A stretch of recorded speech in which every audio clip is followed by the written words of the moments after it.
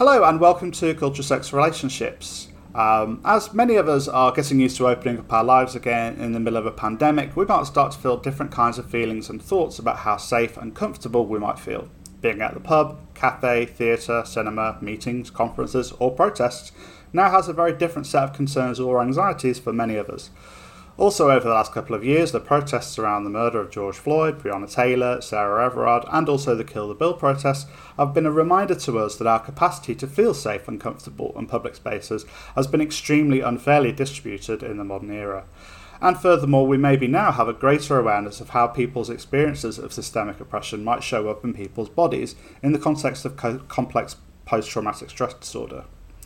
So I thought it would be timely to talk about the body, and to invite Kim Loliya onto the show to talk about her work as a therapist, particularly somatic therapy, and for us to learn more about how we might connect with our bodies and whether this can be a necessary part of a broader politics of solidarity too. Welcome to the show, Kim. Hi Justin, it's great to be here. It's great to have you back, I should say, because we recorded an episode with Meg John, and this was the only conversation. Well, there was one other actually that I did with Meg John that went all wrong as well. We recorded the conversation. It was a really great chat about somatic therapy, and then the SD card onto which I recorded, basically whenever I insert it into my computer, it looks like it's going to blow up. Something went wrong. Sounds I'm dangerous. not saying it was. Yeah, it wasn't. I don't think our conversation was even that spicy. I don't think it was gentle. Yeah. So I'm absolutely thrilled that you could come back on and chat with me about a lot of this stuff. So thank you so much. So again, a lot of my listeners are quite interested when I have guests on about how they got into their line of work and stuff. So could you tell us a little bit about yourself and how you got into therapy generally, maybe something about your background and what you do at the moment? Yeah, sure, absolutely. So I am a psychotherapist. I use an integrative model in my work, and I'm also a somatic experiencing practitioner as well. And I got into therapy in a really indirect way, actually. I used to run a weekly book club where we read lots of vulnerable stories and ended up sharing our own. And that's where I realised that I really loved, hearing stories, working with people, working with vulnerability. And I ended up doing more group work, so holding more, group spaces, evening sessions, weekend sessions, and then I ended up training in facilitation, and then more embodiment training, more coaching, and then I sort of transitioned from group work to one-on-one work, and then ended up training in psychotherapy as well. So it's been a really gradual process, and definitely not something I would have imagined when I first started, sitting with cake and coffee, reading books, discussing them. I never thought I'd end up, in a therapy room working with trauma. So that's life. No. Yeah, that sounds so interesting. In this kind of broader field of things to do with culture, sex, relationships, people's professional backgrounds in this are so varied, and that's such an interesting way in. And also, it's a nice story because you allowed yourself to become. It's like I think that's how a lot of people often find themselves in this kind of work, don't they? Yeah, and it is really a vocation as well. It's something that is really passion led. So I've had to take some time to learn and grow myself personally and professionally. So that's how I ended up, being here. And thinking about the body, I initially realised that embodiment existed when I was at a dance class. And for the first 3 months, I used to cry at the end of every class. And I had no idea why I felt emotional. And in the end, I ended up realizing that actually I was releasing a lot of things unconsciously through movement. And that's when, the penny dropped around the body being a really important part of healing. And I then took that into my work. That's so interesting. I know that also people experience that actually around sex as well, don't they? That sometimes things like orgasms can be a release.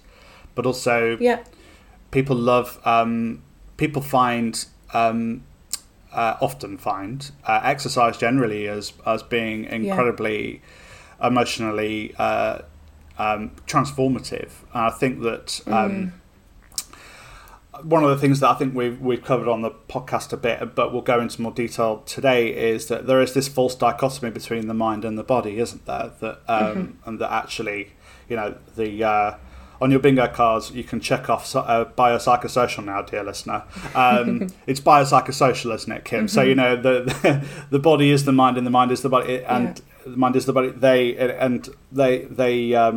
They have, it's like a constant feedback loop, and so changing one thing like dancing then suddenly reveals a load of other things that have been that are the potential to be going on for definitely. And in the moment, you can be upset and have no idea why, and that's okay. You won't necessarily know if something's being released from the body. You might not be able to track it back to a particular situation. But it just is. But it is just a feeling that is happening. Yeah, and it's okay. Yeah. Oh, it's going to be so interesting. Okay, so so we're kind of getting into the field of like talking about somatic experiencing therapy, aren't we? So could you give us a bit of detail about what that is? Yeah, absolutely. So somatic therapy is a really broad field, and there are probably hundreds of different somatic therapies and different modalities within this really big umbrella. So my particular orientation is around embodiment and somatic experiencing and trauma, but there are, lots of different ways of working with the body as well, beyond that. So really we're talking about any approach that is grounded in the mind-body connection. And it's a permission to bring your body to therapy, to, not just bring your head. There's this kind of idea that we're, talking heads on a stick. And then when we go to therapy, we're really highlighting the mind. But actually, the body is always with us. And when we're in therapy, our body is also part of that process. So somatic therapy is acknowledging that in lots of different ways. And it's also acknowledging that trauma is in our nervous system. It's in the body. It's in our physiology. So that, we can therapeutically release the charge that's being created by trauma and hopefully, rewire our kind of processing around it as well. So it's moving from really focusing on the story to focusing on the sensations, the felt senses and the physiology. Yeah, that's so interesting. And it feels like it is that sense of bringing your whole self and bringing all of the, all of the potential for information and about what's going on for you. I know certainly during I've done a lot of the kind of therapy that I guess you were talking about, the kind of the being totally about the mind rather than the body. And I think that is a lot of people's experiences, and that's and that can be really useful. But for things like trauma and stress generally, the somatic approach it seems to me to be really quite a vital part of the experience, to actually to know what's going on in the body right there and then, and to allow for the body to be there. It sounds like potentially really possibly transformative and rewarding. Yeah, absolutely. It's also grounded in intergenerational wisdom as well as trauma. So we're holding in ourselves, hundreds of thousands, millions of years of evolution. And there's some wisdom in that. And there's some wisdom in our survival as well. The fact that we're even here today to be experiencing, trauma in itself is signaling that there's an element of survival which is really positive. So we can really tap into that potential as part of somatic therapy. Maybe we could talk a little bit about the nervous system here. So we're talking about the autonomous nervous system, aren't we? And the responses that. So am I right in thinking that we're talking here about the parasympathetic nervous system and the sympathetic nervous system and how they relate through trauma? So yeah, definitely, and how we might experience fight, flight, freeze. Which is really common, especially in a kind of Western context where it's really taboo to be angry. Many people either try to run away or they might freeze internally, emotionally. And then there's also the fawn response as well, that appease, where actually befriending the threat, the attacker, is part of survival. So that really socialized, more evolved, process of basically surviving kicks in. And then there's, flop, which is basically collapse. And these are really complex responses that often arise in, less than a second. So we're really working with parts of our body and our physiology that are so fast and so instinctual, and that they're really difficult to understand cognitively. People don't necessarily understand why they have an argument and then want to run out the door, or if they maybe leave the room mentally, disassociate. That's also part of the flight response. Yeah, there are so many of them, aren't there? And I think people just think that fight is literally, am I feeling angry and do I want to punch someone, right? Exactly. But, these can manifest themselves in many, many different ways that we might be completely unaware of. Yeah, and the fight response can be simply pushing back, saying no. And it doesn't have to involve harming anyone. Sure. And so that is, but it's okay for the body to react in this way, isn't it? Because the body is just keeping us safe. That's what. The body is keeping us alive. The body is basically focused on us surviving. That's it. It doesn't really have any other agenda. So it's really important for us to understand that these are survival mechanisms, and that they're absolutely okay, and we all have them. Across gender, sexual orientation, class, all dimensions of difference, we all have this thing in common, which is that we've got a nervous system. Yeah, and the thing which I guess regulates the sympathetic nervous system is the parasympathetic nervous system, isn't it? So yeah, absolutely. At my website, when I talk about this, I kind of actually, no, I read about this in Dean Burnett's book, The Idiot Brain. It's like he says that if you imagine a sitcom where there's a character who's really uptight, and as soon as anything happens, jumps up and down on the sofa and yells, react, and that's the sympathetic nervous system. But the parasympathetic nervous system is the more chill one, who makes a cup of tea and puts a blanket around them and says it's all going to be okay. And if am I right in thinking that if we aren't given the opportunity or afforded the allowances of allowing the parasympathetic nervous system to do its job to calm us down, then this can really that's where the stress starts to really sit in the body and become more complex and more long term, doesn't it? Is that right? Yeah, absolutely. Then you're in a situation where activation builds up more and more, and it's really difficult to be in a place of regulation and safety. And, when we think about PTSD or CPTSD or, phobias, for example, other types of trauma, sexual violence, all these things create a sense of kind of permanent lack of safety in the body. And then it becomes, quite chronic. So the work is really about starting to settle the nervous system before anything else is done. Right. So really, doing that parasympathetic work of safety, activation, social connection as well, the polyvagal aspects. Right. So this is where the somatic therapy comes in, because it's potential. If someone is going to sit in therapy and they're constantly in react mode, then no kind of therapy is going to be, I guess, very helpful if they're not able to kind of sit with what's going on. So perhaps it might be useful to give us some examples of the kinds of practices that somatic therapy kind of uses and involves, particularly the kind that you use, because I know that there are lots of different kinds, aren't there? But yeah, sure, absolutely. So I use a simple awareness of the body, awareness of posture, noticing if the body starts to contract or is moving in a particular way. And I also use grounding techniques for stabilization. So sometimes people arrive, in the therapy room and they're really agitated. They might be triggered by something, or they might have not slept because of, flashbacks, nightmares. And it's important to create that grounding before, as you said, any work can really take place. And also connected to that grounding is also noticing the breath, noticing how the breath is moving in the body, connecting to the breath as something that we can connect to anywhere, but particularly in the therapeutic context.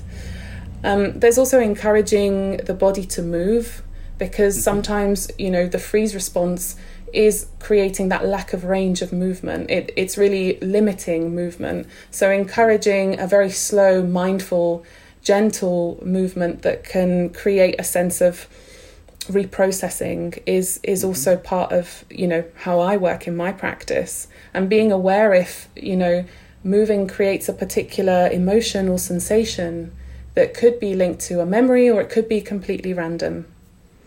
And some people use touch as well in somatic therapy. So my practice is online.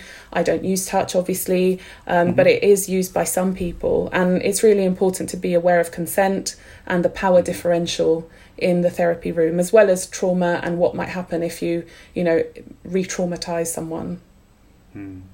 Yeah, definitely. I was wondering whether, I remember we did this on the ill-fated episode that nearly killed my computer. Honestly, it wasn't your fault. Sure. It's the SD card. I wonder whether it might now be, perhaps we might guide the listener through what a bit of guided breathing or grounding might feel like. Would that be possible? Yeah, absolutely. So I'm going to start by showing what an orientation looks like. And the reason why we need to orientate ourselves is because when there's a trauma response, our gaze can be really focused on one particular threat, and we can lose the sense of where we are in space. So when we orientate, we kind of regain that sense, and it really does create that safety in the body to know where we are, and to really be able to check that our environment is safe as well. So we can start with that. If it's safe to do so, for those who are listening, obviously, please don't do this if it's not safe. Place your feet on the ground, both feet, and take a moment to look around the room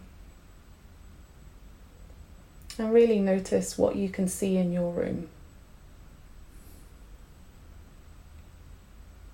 Noticing the colours, noticing the textures, and if you've got a window, looking out of your window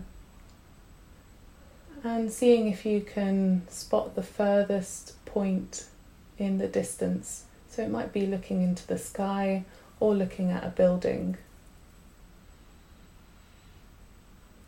And taking some easy breaths and connecting to that sense of stability. Feeling your feet on the ground,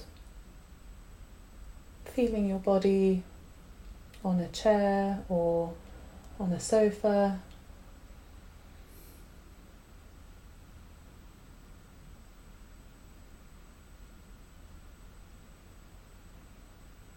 And continuing to look with the intention of being curious.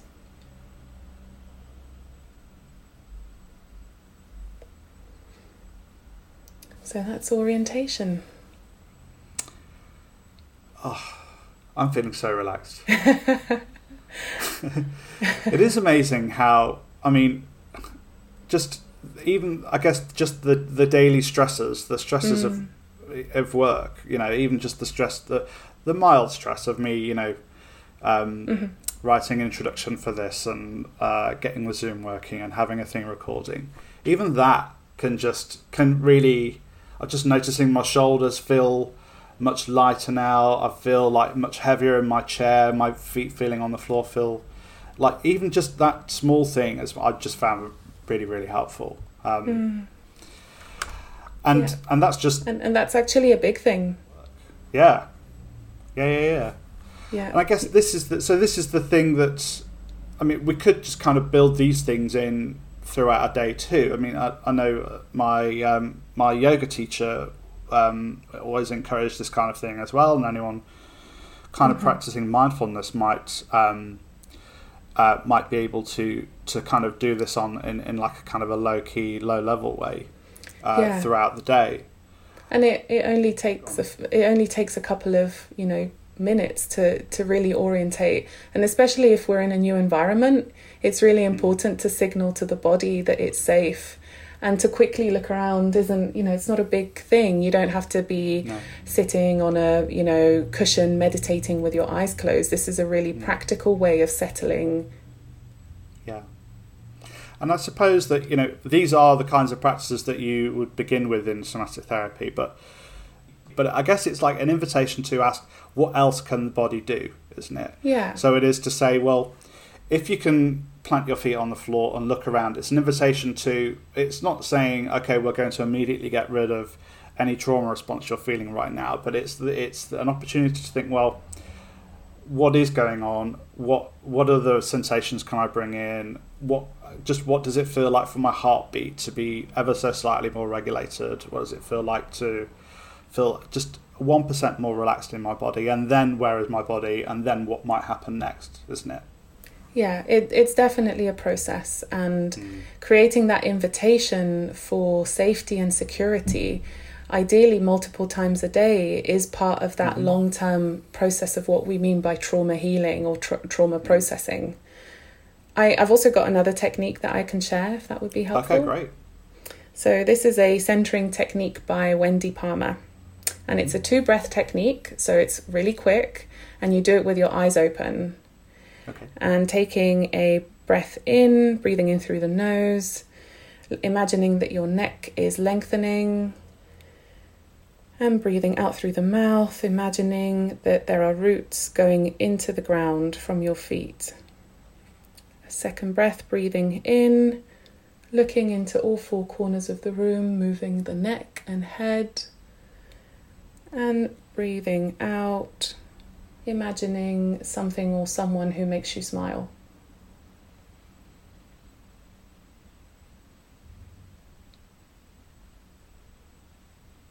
I love it.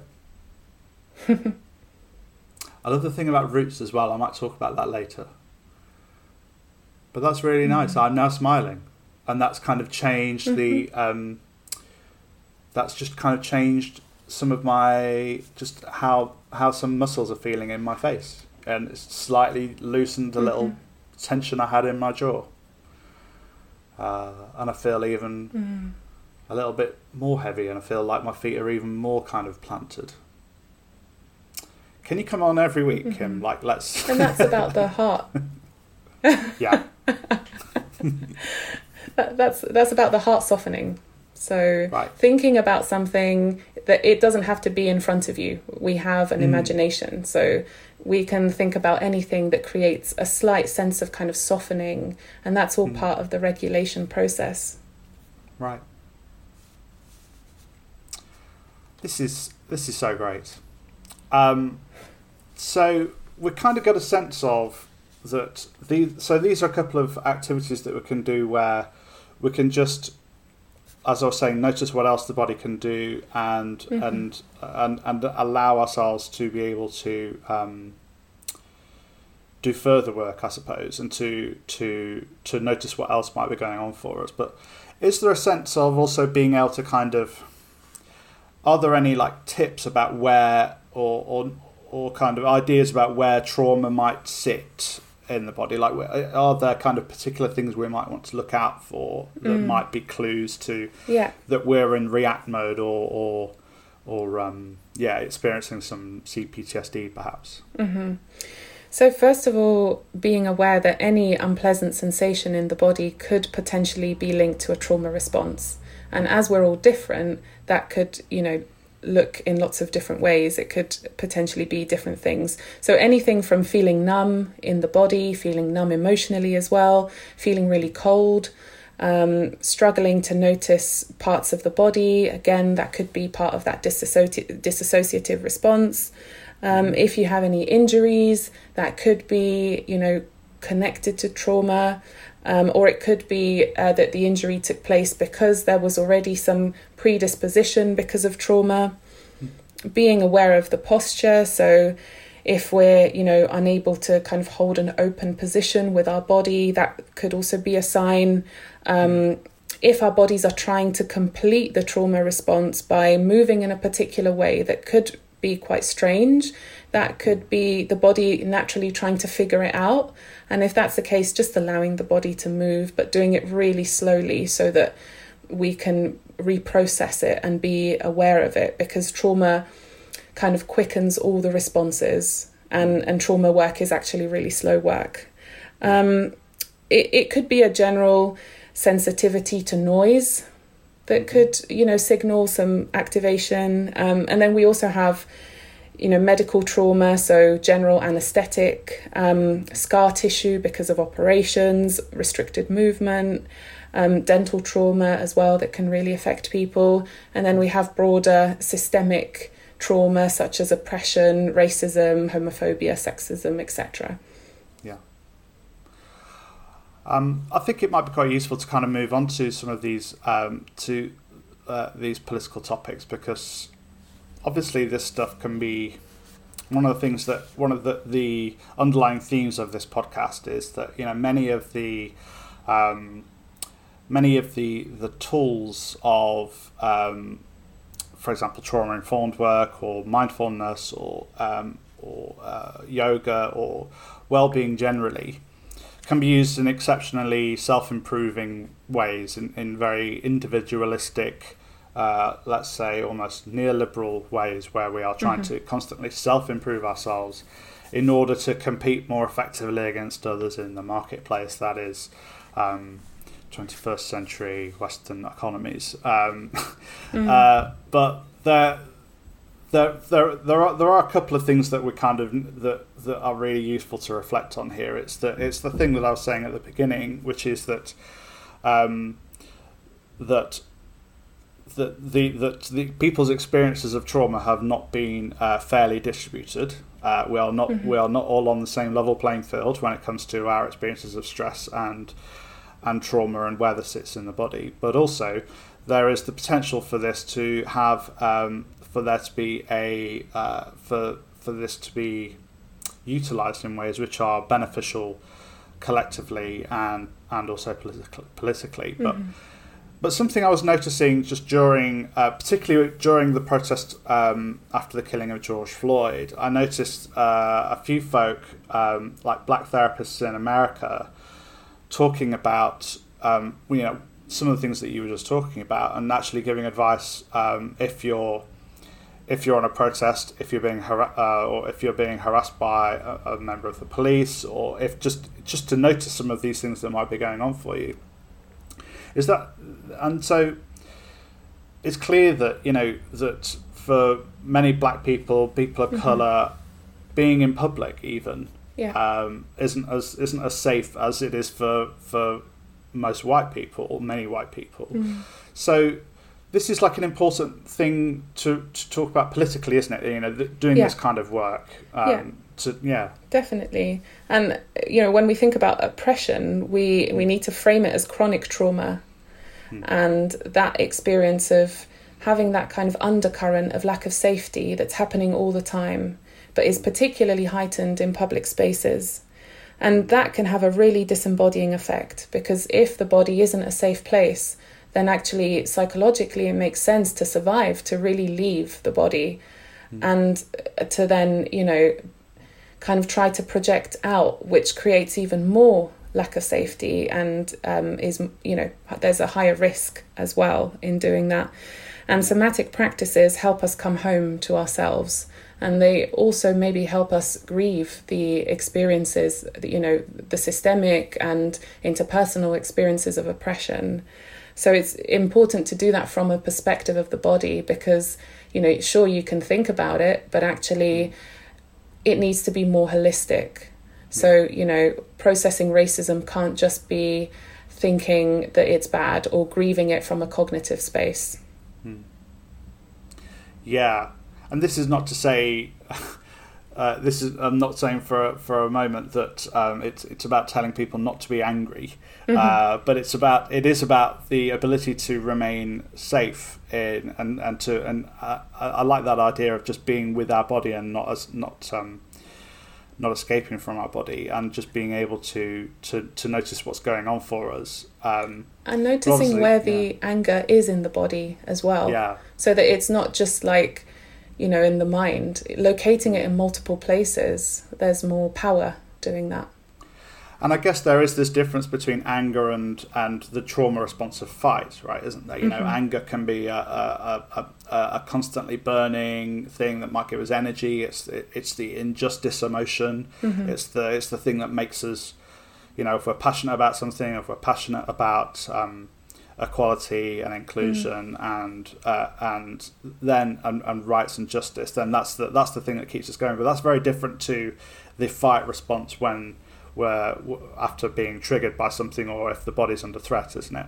Yeah, definitely. And I mean, anger in itself has been politicised. The trope of the angry black woman is something that I hear a lot in my practice, working with many black women who say that actually they're struggling to feel angry because any response that could include some anger is instantly labelled as negative and unacceptable and then stereotyped.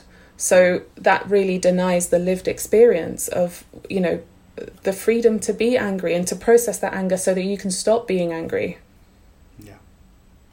And this is something that we're also seeing with the Sarah Everard protests and the subsequent Kill the Bill protests. Yeah. And the fantastic work of Sisters Uncut. And I would encourage everyone listening to donate to Sisters Uncut because they do really excellent work.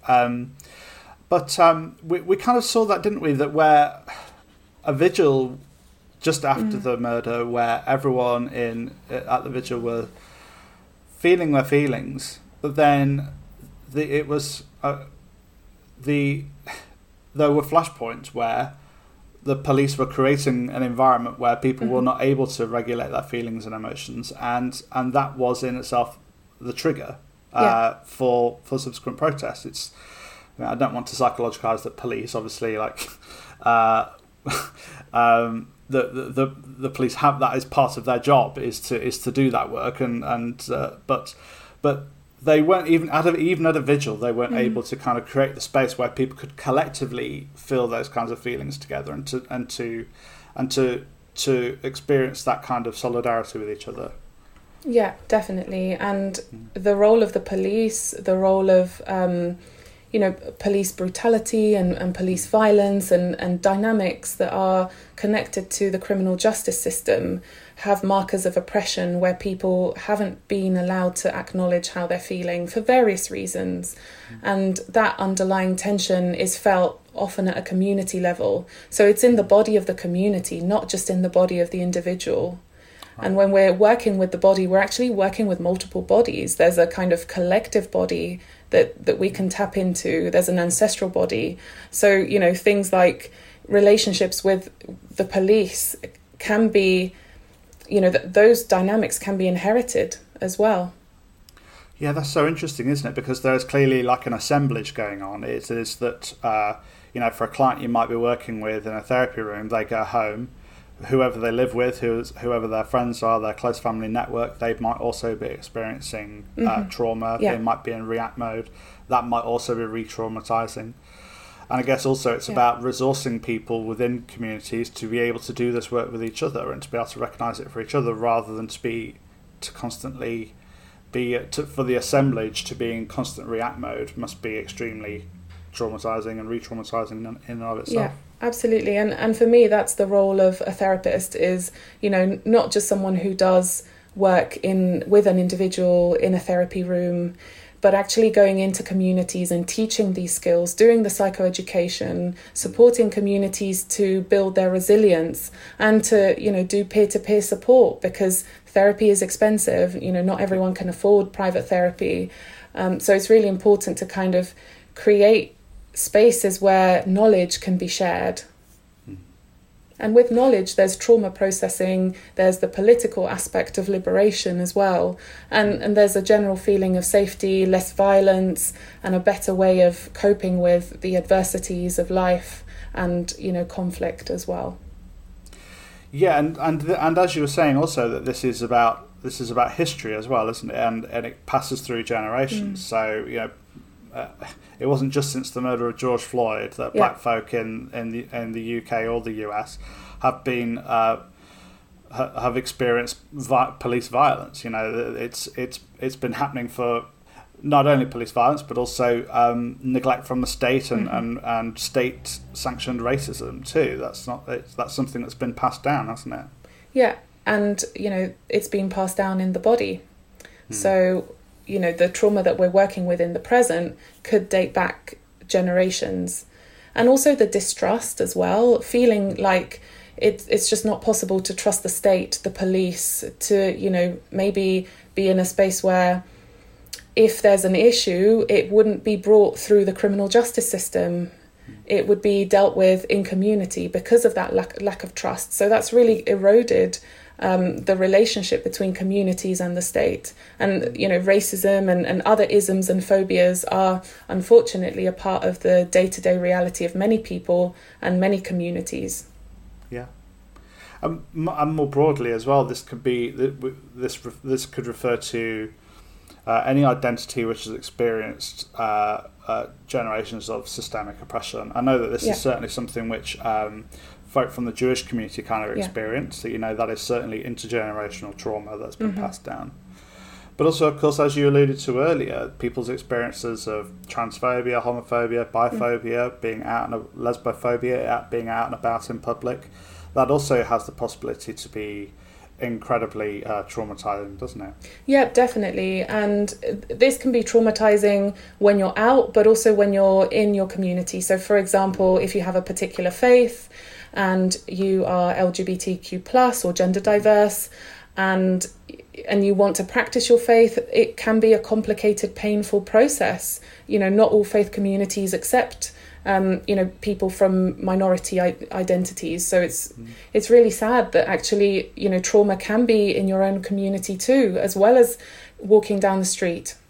And I suppose the thing with trauma is that because because people often don't recognise it or notice it or even really understand it, they might just kind of think that this is just who I am, this is, or that we might kind of make accommodations for someone acting out, or we might make accommodations for somebody being rude and abrupt, or make accommodations for people walking out of the room or not wanting to deal with something. And actually, where in these communities where this knowledge and skills of being able to notice this, to me, actually might look like a trauma response, and to be able to invite people to do this work for themselves is really potentially really important, isn't it? Yeah, definitely. To empower people to notice their own trauma responses and caretake themselves as much as they need to, as much as they can, given the systemic reality. But really, doing that self-care in a trauma-aware way. And the beautiful thing about trauma work is that there's that possibility of really uncovering who we really are, that aliveness, that playfulness, that curiosity that is still in there, but it's been buried by layers and layers of pain. And supporting people to go on that journey, whether it's, by themselves, trying to, do what they can to regulate themselves, if they can, to engage with a practitioner. But ultimately, to not feel ashamed, because the biggest theme that comes up with trauma is shame, that people really don't understand why they're behaving in a particular way and they're embarrassed about it. They think if something traumatic happened 10 years ago that they should be over it by now. Or I guess it might also harm people too, right? If people if people are in a response where that trauma response is fight, then unchecked, that might be something which might be hurting other people in their lives too, I suppose. Yeah, definitely. So it's having that knowledge to work through these trauma responses in a safe way. So obviously, if you feel that urge, not harming somebody, but there are lots of ways to work through it in a really mindful and gentle way that don't involve anyone else being harmed. I think over the last few years I've been hearing the expression trauma-informed quite a lot more, which I think is really great, and I have been hearing it from people like healthcare providers and trainers and stuff. The work of doing trauma work does take a long period of time though, doesn't it? And ultimately I think a lot of the time when, even if someone is trauma-informed, someone working in a healthcare service might not have the time to do that kind of work, and also they might also be experiencing trauma for themselves. So it is about this thing of how can we learn this and take it away with us and teach everyone else. This kind of peer approach, I suppose. Yeah, there's the peer approach and also knowing the difference between being trauma informed, so having a sense of what we mean by trauma, and actually specialising in working with trauma, which is a completely different skill set, and it does take time to be a trauma specialist and to really work with trauma therapeutically in that way. So knowing when you need to refer, if you maybe see a client for short-term therapy in the NHS, 12 sessions, that's not the best place to open up trauma explorations. So there's only so much that you can do in that time. So some stabilization and then referral might be the best thing to do. Because what you don't want to do is open it up in short-term therapy and then it's really uncontained. You know the client comes out of that process feeling feeling really vulnerable and not having a safe place to continue processing that. Yeah. I think that's really important. I mean, there are the whole topic of therapy waiting lists and mental health on the NHS is probably something that is a whole other podcast. But that kind of referral for the 12-week, often CBT on the NHS. Sometimes there are other forms of therapy available, but that often comes after a long waiting list. And there's that sense of, well, this is my one shot. And so, it's just, I don't know what more to say about that than it's not enough. And it's true, and it is so complicated as well. And also, while CBT has lots of useful tools, the most important thing is to really build trust if you're doing trauma work, because you can't do it without trust, and that takes time as well.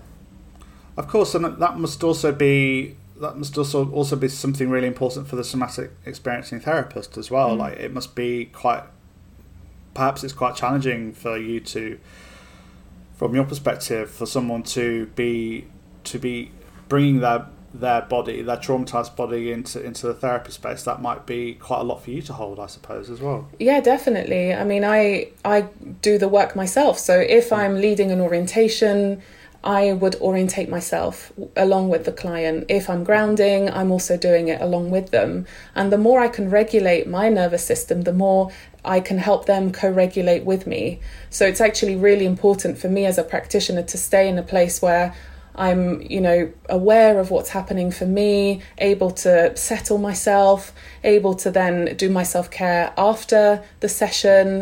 That's all part of trauma work. It's what you do to prepare, it's the during and it's the after as well. But it can be draining as well, because when I work with people, I'm not just working with that particular situation, but also all the other situations that might have been upsetting or negative or oppressive, and also usually their experiences with other practitioners as well. So that fear that could be because maybe they had some therapy and it didn't work out. So I'm kind of inheriting a lot when I work with an individual and having to work with that inheritance as well. Yeah, and people's experiences of healthcare for many reasons might have been traumatizing in and of itself. I know that even when I'm training teachers in or anyone around sex education, one of the first things I do is to ask them to reflect on their own sex education. And over the years, I've come to realise that actually a lot of what people are telling me is that they found that traumatizing, and that I used to kind of think that it was just kind of a way to introduce a course and a way to get people thinking about where their baseline is, which it still is. But often people are saying, I was traumatized when they showed me all these horrendous things, or was showing this horrendous video. And it's like, and actually that's real. And you can see the weight come off the chest when they're able to unburden that almost. I think when we start to really, when we're being trauma informed rather than being skilled at doing trauma work, you start to kind of see it everywhere. We start to. I think this is one of the possibilities of, the final question is to think about how the possibilities of this for solidarity. I was just wondering whether for everyone to be able to reflect on what feeling in react mode might feel like, and just being able to do this grounding work. You mentioned before when we did the breathing exercise before, and you talked about imagining your feet on the ground and going and kind of turning into roots. What if those roots are able to then go into the ground and deeply connect with everyone else's roots, and to wind and twist around everyone else's roots, and that actually we do all have a sympathetic nervous system, and so we know what it might feel like. If we know what it might feel like to feel stressed, imagine what it might be like to feel like that pretty much all the time. And I wonder whether there is a possibility here from taking us from being trauma informed and using that in ways that are solidaristic and about community, and how we might all kind of be communally informed about this too.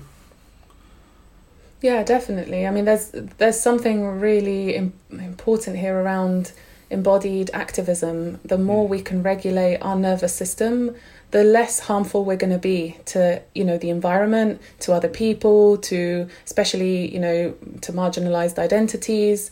So if we can regulate, we'll probably be better lovers, partners, family members and community members. So it does ripple out, and this is the really exciting thing about working with the body, when you start to sense that the work that you're doing is systemic as well, and the excitement of actually working in the moment and sensing it rippling into communities that really need this. Right. So that is really potentially transformative, to be able to do the opposite of traumatized communities, and to bring in some of these somatic practices in this really broader way. And if we can speak from that secure place, or feel as secure as possible when we're engaging in conversation, and notice when we're getting triggered, we're more likely to be able to navigate things like racism, sexism, conversations that might be very challenging, that might be full of conflict.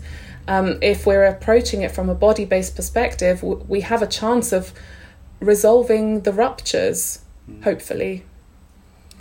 Yeah, and I'm bringing in, I guess that's the thing to do with how also we build trust as well, isn't it? Is that, the ability to say when we're triggered, and to be able to have the space to, because our body,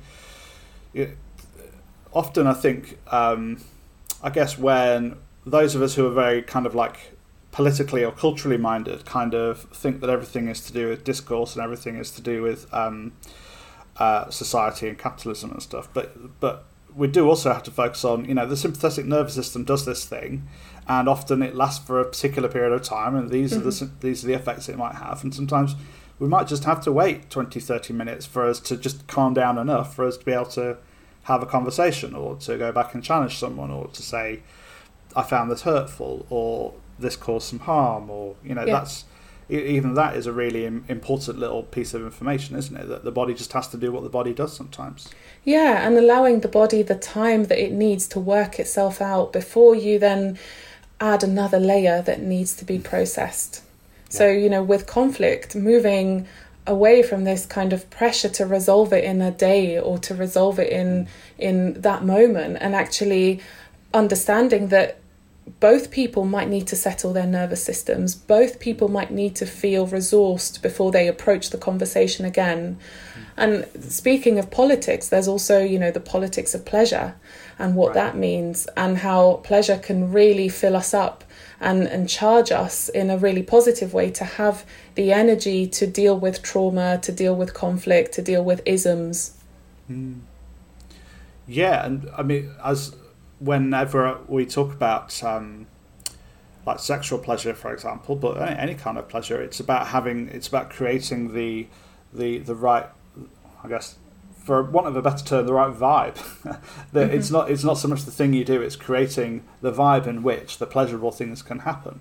And what is the vibe where the pleasurable things can happen? And the vibe is where our parasympathetic nervous system is available to us, and we're not going to be in reactive mode, and it's that possibility of bringing us together. And so that can happen between people having sex, between people sharing a meal together, but it can also happen in protest, in community spaces, when dancing. Yeah. definitely. So it's about being more available to pleasure from a community perspective as well, and naming it and celebrating that. Because if we're constantly in the place of, trauma and pain, there's no opportunity to kind of cyclically come out and digest and rest. Right. Wow, this is really interesting stuff. Kim, please tell the listener where they might find you, anything you'd like to plug. Yeah, sure. So you can find me on Instagram. My handle is @BlackPsychotherapy, and hopefully we'll have our website up and running soon. But for now, IG is our only space. Sometimes it's the only space that people need. People like the nice pictures and things, don't they? Exactly. Well, I found this such an interesting conversation. Thank you so much for coming on. Well, thanks so much for having me. I just got my head's filled with potential of other podcasts and other conversations and other things to do. But Kim, thank you so much for coming on. Thank you.